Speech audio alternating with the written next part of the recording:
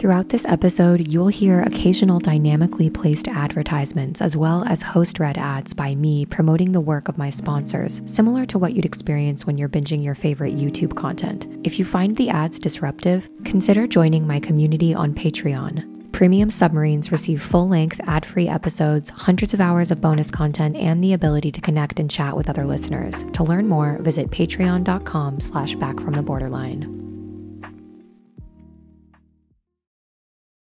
This previously recorded episode of Back from the Borderline may contain mentions of social links or initiatives I took part in that are no longer active or relevant.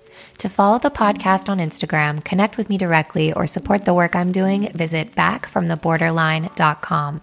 Hi everyone, today you will be hearing part 2 of my interview with Courtney Cook, author of The Way She Feels, My Life on the Borderline in Pictures and Pieces. This episode won't make much sense if you haven't listened to part 1, so if you haven't, stop right now and go back one episode and listen to part 1 of my interview with Courtney. We get into some really triggering topics in this interview, so if you are not in a safe space and you're not in a place where you are comfortable hearing about self-harm and suicidal ideation, I recommend that you skip this episode. Now that we've taken care of that, let's dive straight back into my interview with Courtney. All this focus is supposed to be scientific.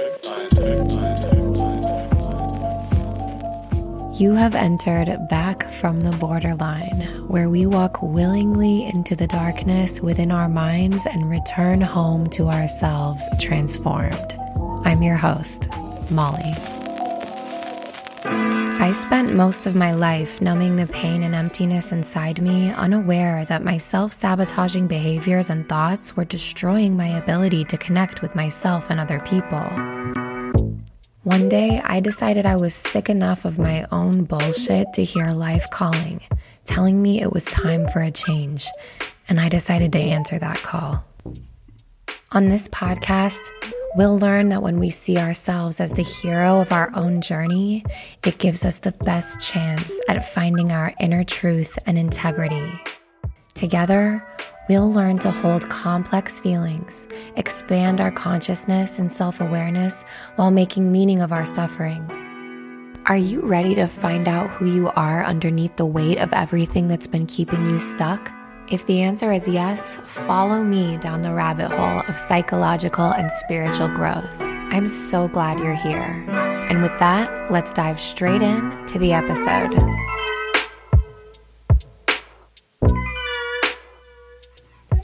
To tee things up properly, and so you're comfortable and familiar of where we were at in the interview at this point, Courtney and I were discussing using sex as a form of self-harm. So Courtney is about to go into her experience with her sexuality and intimacy in college. So let's dive straight back into the interview.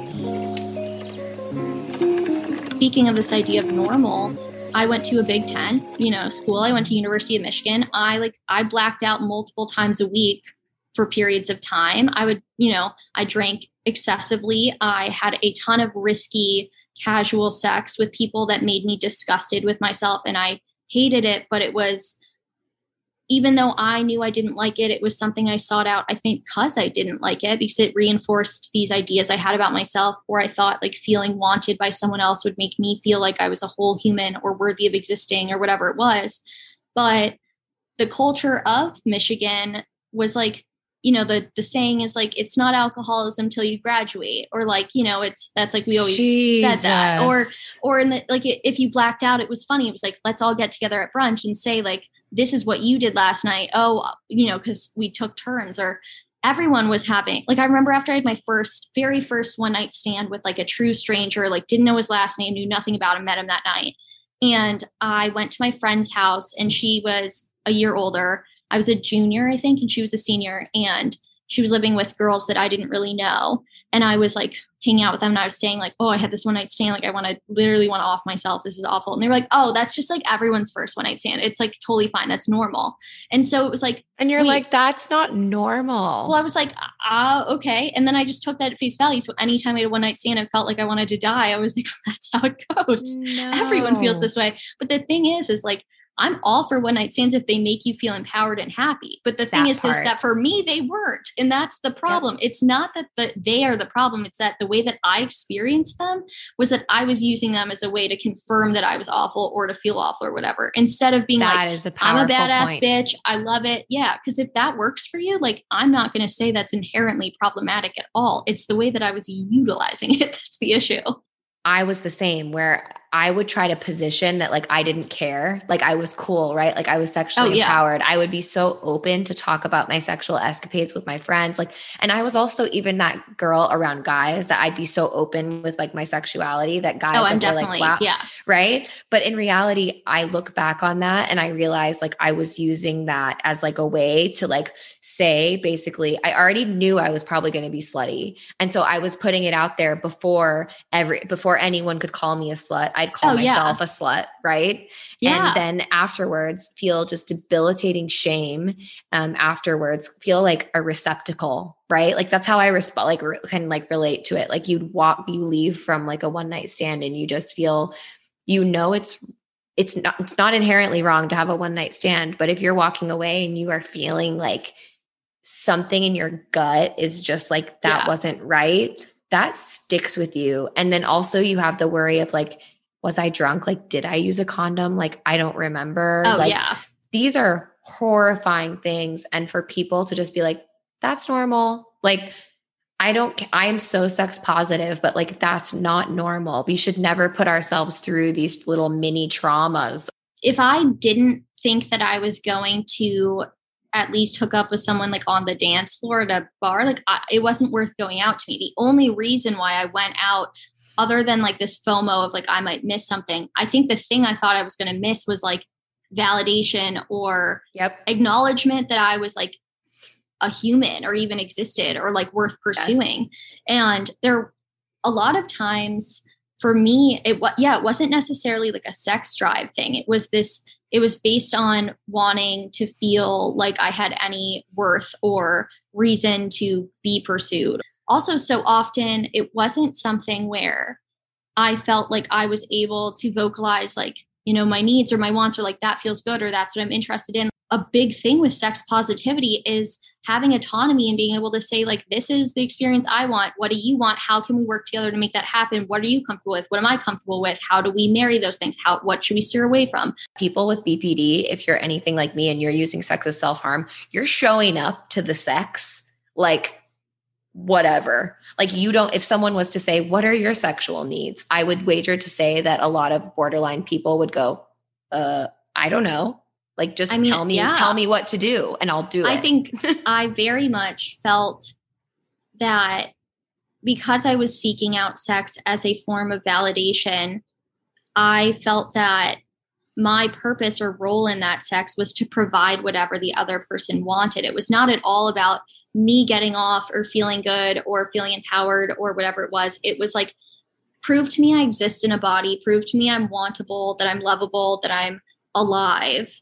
And hurt me. I think a lot of like, if I gravitated towards self-harm or still, you know, engage in self-harming behavior as some way to feel like I exist or that I am, or like to punish myself or whatever it is. So often I think self-harm when I was young was like, I feel pain emotionally, or I feel numb, or this emptiness, this like hollow, aching, weird, all encompassing black hole of a feeling inside me.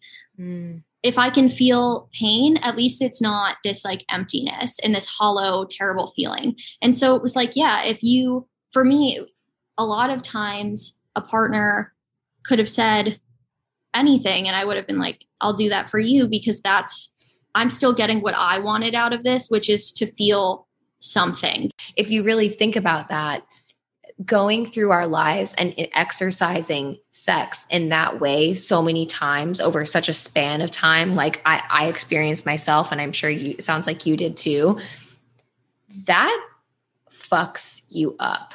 And your perception of self and your self-worth. And I think for me, like going back to this idea of like, if you're saying that if you knew that you'd be labeled a slut, if you can get ahead of it and say, I'm a slut, and reclaim that title theoretically before others can give it to you, that can somehow mitigate pain or something like that. For me, like I hit puberty when I was literally 8. Like it was horrible. I was in 3rd grade, like had like B cup boobs, like full pubes, acne, like greasy face, like everything was going very quickly and everyone else was children. And I was a child, but I was also like maturing. And a lot of people and parents and like adults labeled me as like fast or a slut when I had done literally nothing.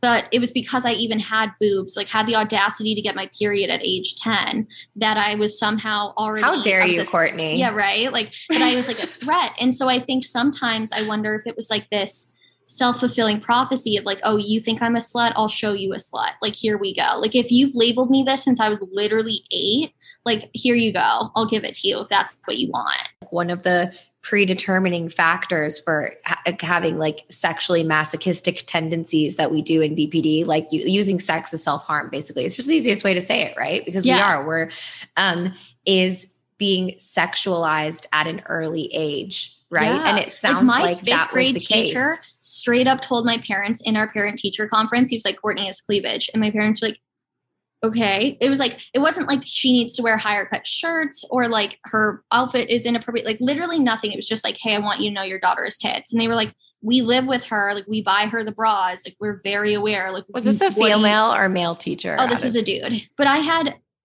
like parents were like, oh, you can't hang out with Courtney. She's quick. She's fast. She's a slut. And I had done nothing. My self-worth was so low at points that like people would say things that now I'm like, that was like horrifically mean. And now I would recognize as like, you're being cruel and that's not any bit kind or helpful or productive or anything.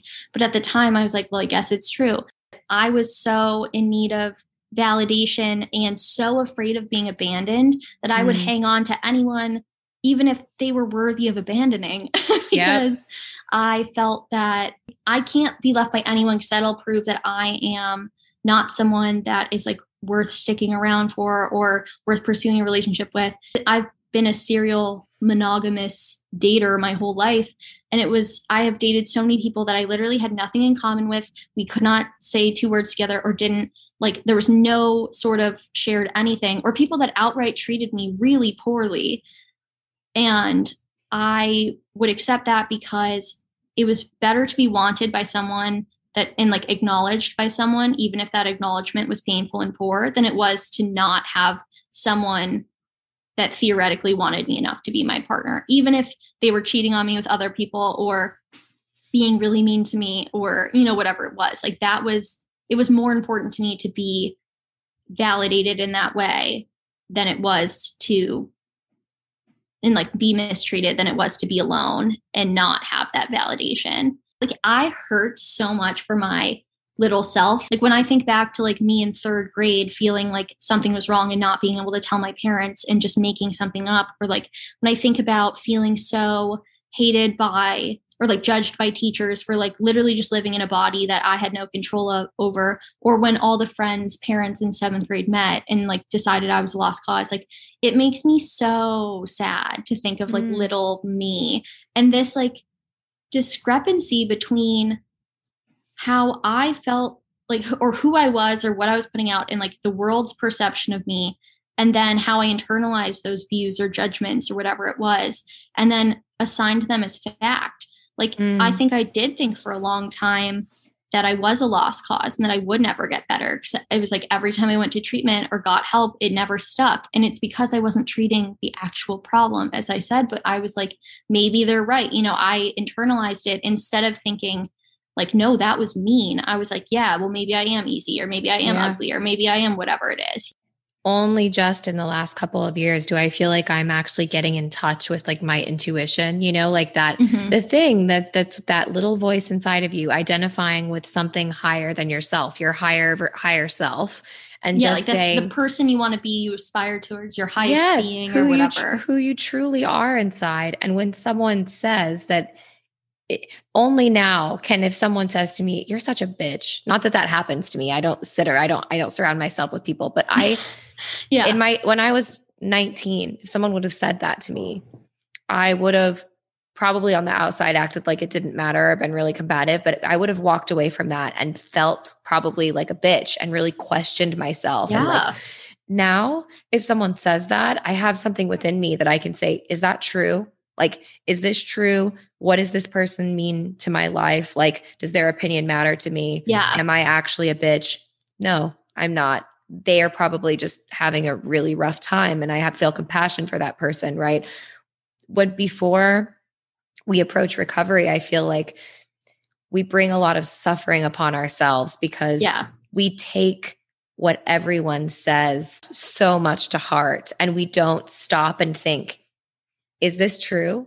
Right? Like, Yeah. is this true? And we don't do it with our own thoughts either. Like No. we think something and we think, I have a lump on my boob, I'm going to die, right? Not like Oh, I have a yeah. lump on my boob and maybe it's like just my lymph node or like it's Like maybe I'm getting my period. Maybe I need to go to the doctor. Maybe it's a cyst. Like there are a million of things, but immediately you're going to die or your boyfriend doesn't text you back.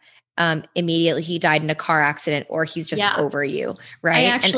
I gave an interview recently where I talked about finding the middle ground, I guess, in life. And I have like a quote in my book that says like, I want to feel okay when life is quiet. I want to feel okay when life is soft around the edges. Because for so long, I felt like unless things were extreme, they didn't exist or something like that. And I think that's why I would accept pain as a replacement for just mediocre or middle or whatever. And I had said in this interview that I've realized since being more comfortable in the middle ground that a lot of times the example I gave was, maybe if my partner doesn't text me back, it's not that they died or that they hate me or that they're like planning to break up with me and ruin my life. A lot of times they might just be taking a nap. Like that's okay. Because when I don't respond, most of the time it's because I'm like in the shower or I'm working or I'm taking a nap. Or they're binging YouTube or they're doing I'm doing something else. Do. But I, for so long, was unable to recognize that even though I knew that when I was like not responding, it wasn't because I hated them. I couldn't like flip that onto myself. Or something that I think is important is that in my recovery, my healing, whatever, it's not that I don't have those thoughts anymore. It's just that I'm able to separate them from myself and realize that I don't need to act on them. And I can feel the pain that comes from feeling like I might be being abandoned or, let that emotion like pass, but I don't need to give it power to influence my actions or to react in a way that like, oh, I'll leave them before they can leave me. Like, I don't need to make these rash decisions, but it's not that I don't have those thoughts anymore. I might have them with less frequency, but they still exist. But I now like identify them. I call it like my borderline brain and like my rational brain. And it's really like the DBT concept of like wise mind and like using your wise mind to like realize what's rational and what's not. But like if my borderline brain, as I call it, like, tells me that I'm being like, my childhood dog we had to put down 2 years ago. And like my brain was like, he's leaving you. And it's like, that doesn't make sense. He's 13 and a half and his body's failing. Like he's a golden retriever. He had a really good run. He's not thinking about you. He's not like, Courtney sucks. I got to die now. Like that makes no sense. But my brain still told me that. But I have to have the ability to say, okay, brain, I see that you're in pain. You're like projecting this thing that's stemming from like feeling sad and like, you're feeling pain. I acknowledge that. But I don't need to like have like a really, really intense reaction to it. I can acknowledge it and then move on with my day. And a lot of times I've had to find solace in compartmentalizing emotions where because I've had trouble returning to baseline, as so many people with BPD do, that if like something like I've always said, even if like a fight or a miscommunication or something is resolved, I'll still be sobbing. And I've always had to be like, I'm not upset anymore. I've worked it out. I just still like, it takes a bit for me to catch up. And I've always said that even before I had BPD. And then it made more sense when I was diagnosed or not before I had BPD, before I knew I had BPD. Yes. And I've used the thing in the past where like if I was super sad over like a breakup or something like that, and it was not going to be like a day sadness or a week sadness, but it was going to be like a thing that I was going through, I would give myself, I'd be like, okay, you get like 10 minutes or however long today, and you're allowed to feel like as sad as possible in those 10 minutes, but then you have to keep on going. Like you have to do your homework, you have to do your life. And I would like put it away in a box. I'd be like, you're allowed to feel like abandoned and sad and so lonely and like depressed and hate yourself. But then you just have to move on. Because if I feel that way all the time, like I will never get out of it. And eventually you stop. If you give yourself an hour a day, eventually you need 45 minutes and then smaller and smaller. And some days you forget you even get to give yourself permission because you don't need it. And like you work on it. But, you know, I've had to separate these thoughts because it's not that they have gone away. It's just they're less prominent or loud, and I'm more able to handle them. And I think that's really important to me, at least in my belief of recovery or whatever that looks like from BPD. It's not that I haven't had this like mental setup that I've been working with my whole life and this inclination towards certain patterns or beliefs. I'm reframing the way I see things. I'm trying to work with my neuroplasticity to rewire up in my brain town. But if I'm unable to necessarily completely overhaul what it looks like, at least I have the power to acknowledge and then not give those things as much power to influence me. And it's not that I don't have them. It's just they don't need to be the ruler of the Courtney life world. And that's, I love that, for me, really empowering. Because I hate, sorry, this is such a tangent, but I hate when people think of recovery or healing or anything as this, like there's like a, like depressed and then like a better or like a, you know, and there isn't a better. For me, like I've written an essay that was published by Lunch Ticket magazine and it's online. I can link you to it, but I write that like good and bad or like better isn't a place or a destination. Like I have to work every day at using coping skills and taking my medication and reevaluating irrational or impulsive ideas or thoughts or whatever it is. But that treading water for me is worth it. Like I have to keep up with those things because if I don't, I know that I will slip back into patterns and I will give them power. But for me, I feel in control and empowered by that idea to know that like, yeah, this is my framework and this is what I'm working with, but I don't have to succumb to it.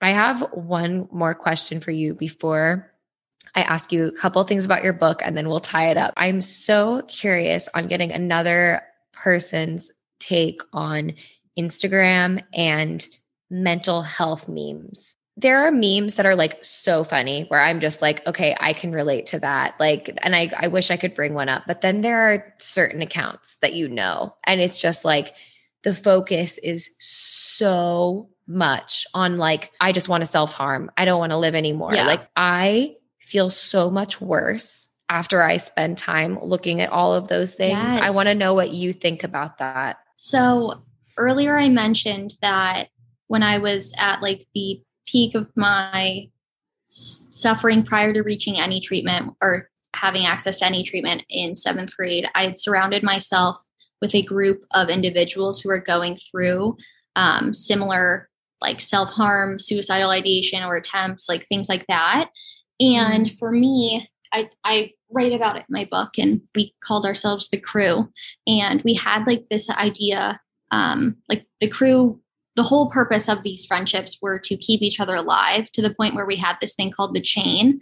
And it was that we would remind each other if someone was like, I'm going to like off myself tonight, we'd be like, you can't, because the chain. And the chain was that whoever they were closest to would go next because they were so sad. And then whoever that person was close to would go next. And eventually we'd all die. So you couldn't kill yourself because everyone else would kill themselves too. And that's how we kept each other alive, was like the chain, you can't do it. We'll all kill ourselves if you kill yourself.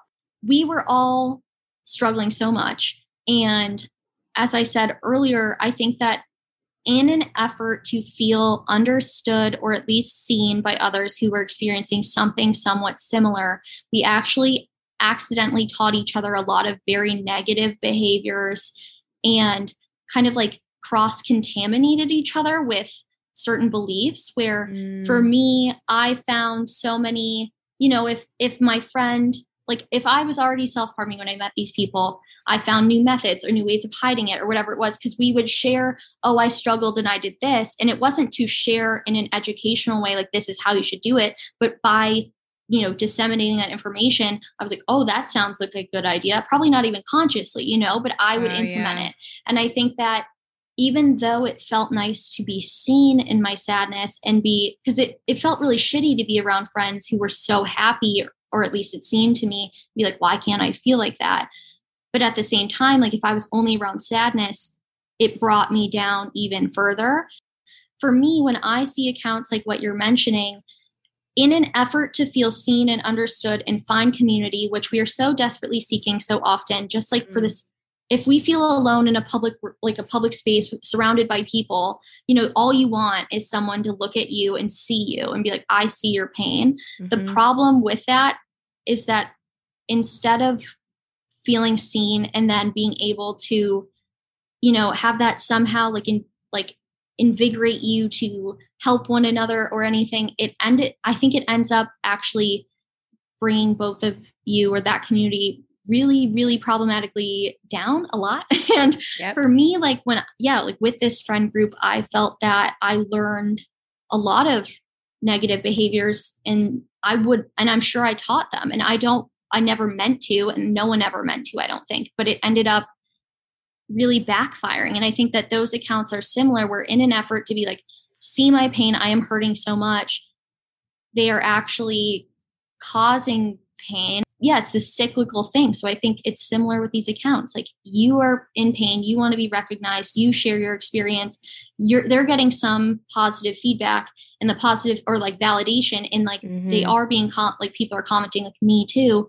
But then the problem with that too is that when you build community only on sadness or a friendship or anything, then you're less motivated to get better, because you think, oh, well, this is all we have in common. This is what our friendship is based on. What will I do then? And that's what I think artists struggle with all the time. Like, oh, I want to get better, but I only make art about my depression or my anxiety, whatever it is. If I get better, I won't be an artist. I won't be a writer. It won't be this.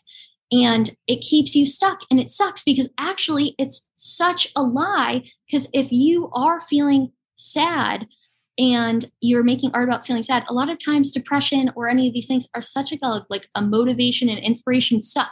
Like, you cannot, it like takes away your ability to create. And then if you were feeling better, you actually might have way more ideas and be more able to create them, because you have that energy and that vigor and whatever. But it's like this lie that you get told. So if you have a friendship that's like, well, my friendships are so important. If I get better, they won't like me. If all you have in common is sadness, I would argue that's not a real friendship, and they should want you should want that for each other, even if you think you want that. But if you're keeping each other stuck, sometimes the most beautiful and lovely thing you can do for a friend who you are close with and you're negative for, to be like, we need to take a step back, and we might be able to reconvene later. But right now, if all we do is say, I cut, you cut, I hurt myself, blah, blah, that you're not helping. You guys are damaging. It's like you're abusing each other. Yeah, the most loving thing to do there is say, we need to take a break from this codependent, shitty thing we're creating. And I hope that we can heal and come together and be good for each other.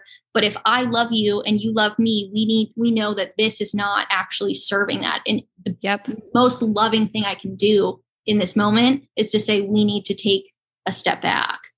I get the need to kind of want a space to just wallow, because we don't have any spaces where people really understand how fucking bad BPD hurts. Like, it hurts so bad. And so I can understand why, especially teenagers, want to go to these Instagram pages, and I see them. It's like, I say the phrase circle jerk. It's probably so un-PC. No, it's like a circle jerk all the time too. Me too. It's a circle jerk of sadness. And like, I'm always it's like a self-flagellation / masturbatory. I know self-flagellation is not at all in the realm of masturbation, but in the way that you're doing something it's to yourself. Masochistic. Yeah. There we go. That's, it's like going on chat roulette and being like, this person will be my therapist. It's like, no.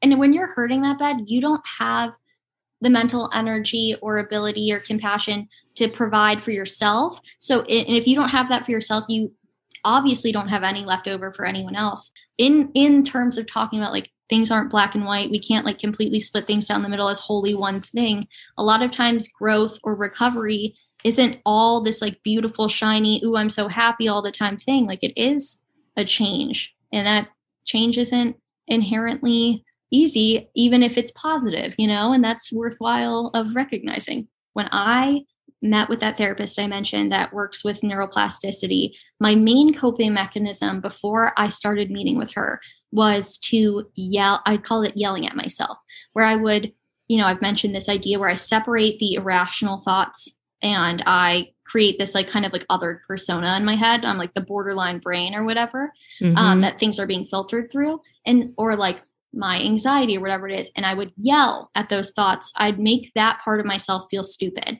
So I'd be like, I can't, like, cause I have OCD. I have irrational thoughts like all the time. I'll be like, I probably, cause like I didn't like say I love you to this person before they drop me off means they're going to get in a car accident. It's going to be my fault. And I've definitely killed them. And also that will set up this chain of events, like, things that like genuinely do not make sense, but they feel real.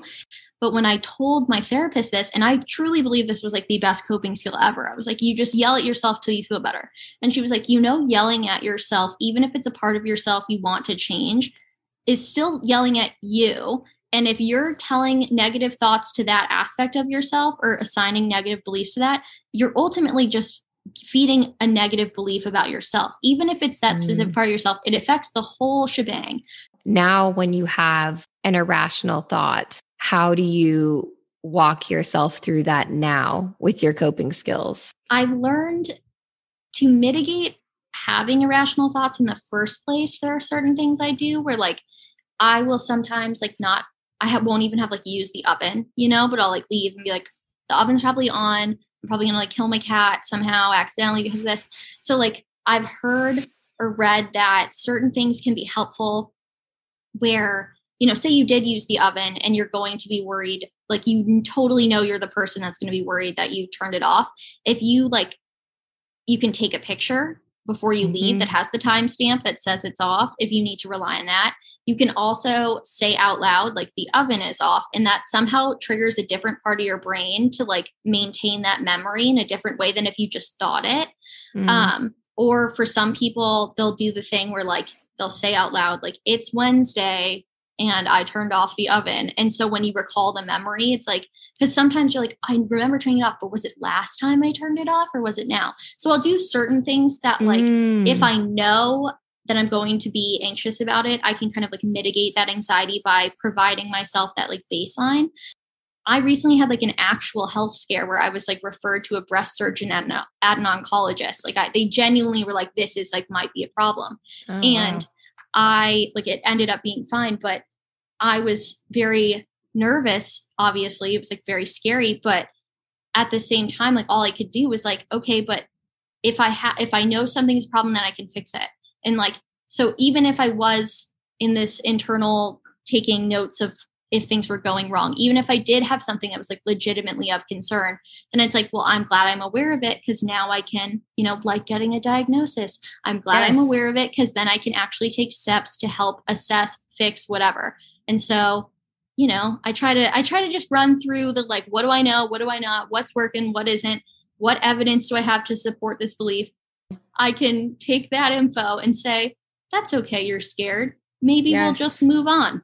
The part that you just mentioned is really powerful too, because I think that we tend to make things worse on ourselves when we beat ourselves up about something, right? It's the best thing to do to tell ourselves, it's okay that you feel this way. It makes sense that you feel nervous to look in a mirror because if you look at it like a scientist, one of my favorite podcasters, her name is Dr. Caroline Leaf. She's a neuroscientist too. So many different self-help gurus talk about inquiry, right? But they're like examining the thought and saying, is this true? What's the supporting evidence? Something that was really powerful for me is I had a therapist tell me that we are not responsible for our first thought, but we are responsible for our second. So if your first thought is something that is really awful or mean about yourself or really, not based in truth in terms of like Bloody Marys in the mirror, whatever it is, if we don't have control of that first thought, we do have control of our second thought and how we react to it and how much power we give that first thought. So Ooh, that's beautiful. And that's particularly helpful for someone like me who struggles with intrusive thoughts, that many people, like, the thing with OCD is that a lot of people have intrusive thoughts that, like, you know, when you're walking over a bridge and you're like, what if I just jumped off right now? And most people, they get them and that they don't assign any meaning to them. They just keep going. But with people with OCD, we get stuck on them and we assign them, wait, do I want to? I don't want to, but what if I want to? Why'd I have normal people don't think about that. Yeah, right? Exactly. Like, I feel like I'm we think crazy, that I'm wrong, I'm demented, I'm whatever. Mm-hmm. And so everyone has those things and they think that was weird and they move on. And so if you're able to recognize that you didn't bring that first thought, it's not, you don't actually want to jump from the bridge or whatever. And you can say, that was so weird. And then you're in control of that reaction of like, that was so weird, instead of the questioning. Actually, the French have a word for it, or a phrase called l'appel de vide. I'm sure that's not how they say it, but I do not speak French. And means it translates, I believe, to the call of the void. And it's been studied. I wrote a poem about this once, which is why I know it, but I might be rusty and you tell me I'm wrong, whatever. But regardless, this concept is interesting to me, where it was asserted in whatever I read, wherever it was, that people have this call to the void to reaffirm their will to live. When your brain says, I want to jump this, and you think, no, I don't, then it's like your body being like, swag, like we're going to keep going. And so it's like, everyone has these thoughts. What if I just chuck my phone off the roof? Why would I do that? I don't want to. Okay, well then you won't. You know, but I won't because I'm a badass. Yeah, exactly. It's like this, like weirdly, like powerful thing. You're like, but I could, but I won't. You know, and it's like some weird acknowledgement. That. And so for me, that's always been comforting. Where it's like, yeah, like sometimes when I drive a car, I'm like, what if I just like drove off the highway at 1,000,000 miles per hour? And it's like, well, I don't want to. And that was weird to think that. And then instead of getting stuck and then like, whatever, you can focus on, isn't it cool that I used to want to die? Now I don't. Like, you can flip it. Yes. You have the power to flip it. And that's cool. And, you know, I love that. And this makes me think of, there's a book that's called Existential Kink. I don't know if you've ever heard of it. No, but I want to read it. You should really read it. One of my really good friends recommended it to me. And essentially what it is like, it's this thought of taking the thought of you, like, because a lot of us with BPD think we're trash, right? We have this belief that we are just like worthless trash people. And the thought behind existential kink is like, flipping it around and making it work. It's like someone calling you a bitch and being like, yeah, I'm a bitch. I'm a dirty little like bitch. You're reclaiming it. You're reclaiming it. And so the whole process of this book is like being like, yeah, I'm a worthless little bitch. Isn't that fun? Like, blah, blah, blah. Right. Yeah. Like, and flipping it around. And I think that like after I read that. It's almost like a fake it till you make it, right? Like, just like, I'm gonna own it. And also saying like, it's almost like checking your inner saboteur and being like, I see what you're trying to do, but I'm going to play with you, right? Like, I'm going to play with you and be like, yeah, ooh, nice. You're a bitch. You stupid bitch. Like, let's go shopping, bitch. Like that kind of like attitude with your inner saboteur. Like, this like Paris Hilton, like yes. and also if you just like, if you think of it that way, it automatically makes it just not that serious, you know? Yeah, it loses its power. It does. And so sometimes like I will have like a really like dark thought. A lot of times for me, like a dark thought will come and and also for me, I find that I don't even know what it is quite yet. I'll just automatically feel like, uh-oh, big sad, right? Yeah. Like big sad, something. Yeah, that like impending doom weirdness brewing. And someone, and I have a very attentive partner and he struggles with his own like trauma stuff. And so we're both hyper aware of each other's moods and stuff. Yeah. And so I will shift barely at all. And he's like, are you okay? What's up? And he can sense when like the cloud, he's like, he said you can sense it. He says he sees that like, it's like a cloud goes over me. And my on all mom of a has sudden, always said the same thing to me. She's like, it looks like suddenly or somewhere else. Like it will be sudden and I'll notice. Yep. But I think because she's so close to me in the same way that like you and your partner are so attuned to one another that other people wouldn't notice that shit. But she's like, to me, it's abundantly clear, like something is happening. Exactly. She's asked me like many times in my life, she's like, where'd you just go? And I'll be like, you know, like I'm suddenly trapped in whatever doom feeling or whatever I'm thinking. And the thing is, quite often the thoughts are so dark, or they're about, like, he'll have said something. It's actually not even about him half the time, but something will have happened. And I'm like, maybe one bad thing happened at work. And so I'm already in my mind planning what my next job is going to be. And he'll come downstairs and I'm just making a smoothie and he's like, "Are you okay?" And I'm like, "I'm fine." Right? Like, because I don't want to like, and there's that face of like, I'm not fine, but like, I'm fine. And so, the existential kink part comes in handy for me when it's just like, when I have that thought and I'm like, oh, I just need to throw everything away and start over, right? Throw the job away, throw the boyfriend away, throw the life away. It's like, oh, I see what you're doing there. Like, inner critic, this part inside of me. And like, I'm not, you cheeky little thing. Look what you're doing. Exactly. And it's like, it's calling out that that's actually not you. The person who's witnessing that thought is you. And I love what you said, that your therapist said, you're not responsible for the first thought, you're responsible for the second one. So I just want my second one to be a little bit of like a laugh. Like, it's like, look, all right, it's okay that I'm feeling this way. Other people feel these same thoughts, and I'm just going to have a sense of humor about it. If you bottle something up, it'll eventually come out. And so if you give it the acknowledgement it needs in the moment, then it doesn't snowball into this horrible thing. And then it doesn't have to come out in this like horrific way. Exactly. Well, I have 2 more questions for you before we tie this up. Where can my listeners find you on social media? Where can they find your book? And what's next for Courtney? So my book is available everywhere books are sold. So if you want to request it at your local indie bookstore, you can do that. But you can also go on Barnes & Noble online, or into Barnes & Noble, or you could go on Amazon or IndieBound, or whatever method you feel is most accessible or good for you. It's also like on Kindle and ebook versions, if that's better or preferred. So, find it where you feel it wants to be found. The Way She Feels: My Life on the Borderline in Pictures and Pieces by Courtney Cook. And it was published by Tin House on June 29th, 2021. Love it. And my website is courtneycook.me. My Instagram is at The Way Courtney Feels. That's really the only public place that I'm actually around. So what's next in your journey? I am currently freelancing as an illustrator and writer and social media manager, and those all, influence one another. Social media is putting graphic or visual work with copywriting. So it's the combo platter, but I am going to be kicked off my parents' health insurance in October when I turn 26. And so my goal is to find a job that gives me insurance, because as I've spoken a lot about, treatment and medication and therapy, I'm someone that very much needs these things. And so what's next for Courtney is finding a way to continue to have access to my needs, the things that keep me stable and alive. And that's the plan. Other than that, I probably am going to take a nap with my cat, maybe watch some TV and get stoned. And that's what's on the radar. I love that agenda, and I have a similar agenda planned. So that's what I love, the simple things. Simple things. What you've done is so inspiring, and thank you. I'm so appreciative that we had a chance to talk, and that you're doing what you're doing. I also think it's very inspiring.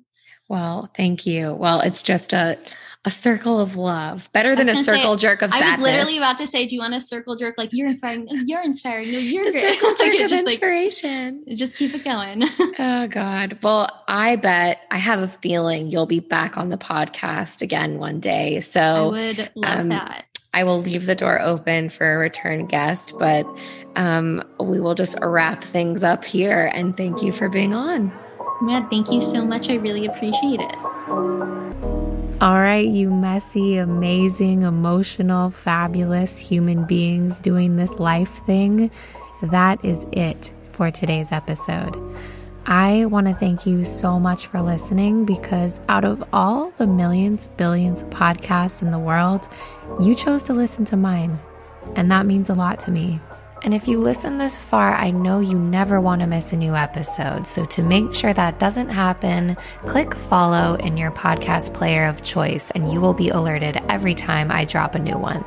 To help me grow and help the podcast reach as many people as possible, go ahead and leave an honest rating and review.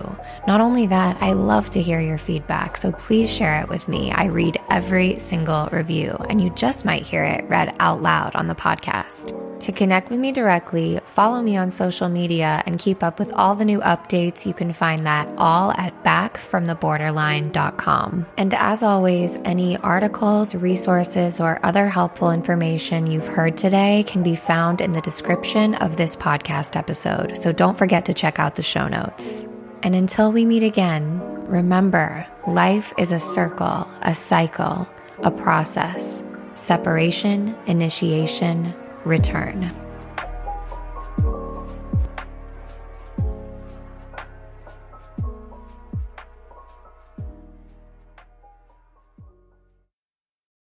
Thanks for tuning in to this episode of Back from the Borderline. If you'd like to receive my monthly written recovery musings via Substack directly to your inbox, send me a voicemail, join the Patreon community, or check out my Amazon book list recommendations, visit backfromtheborderline.com and click to access my link tree.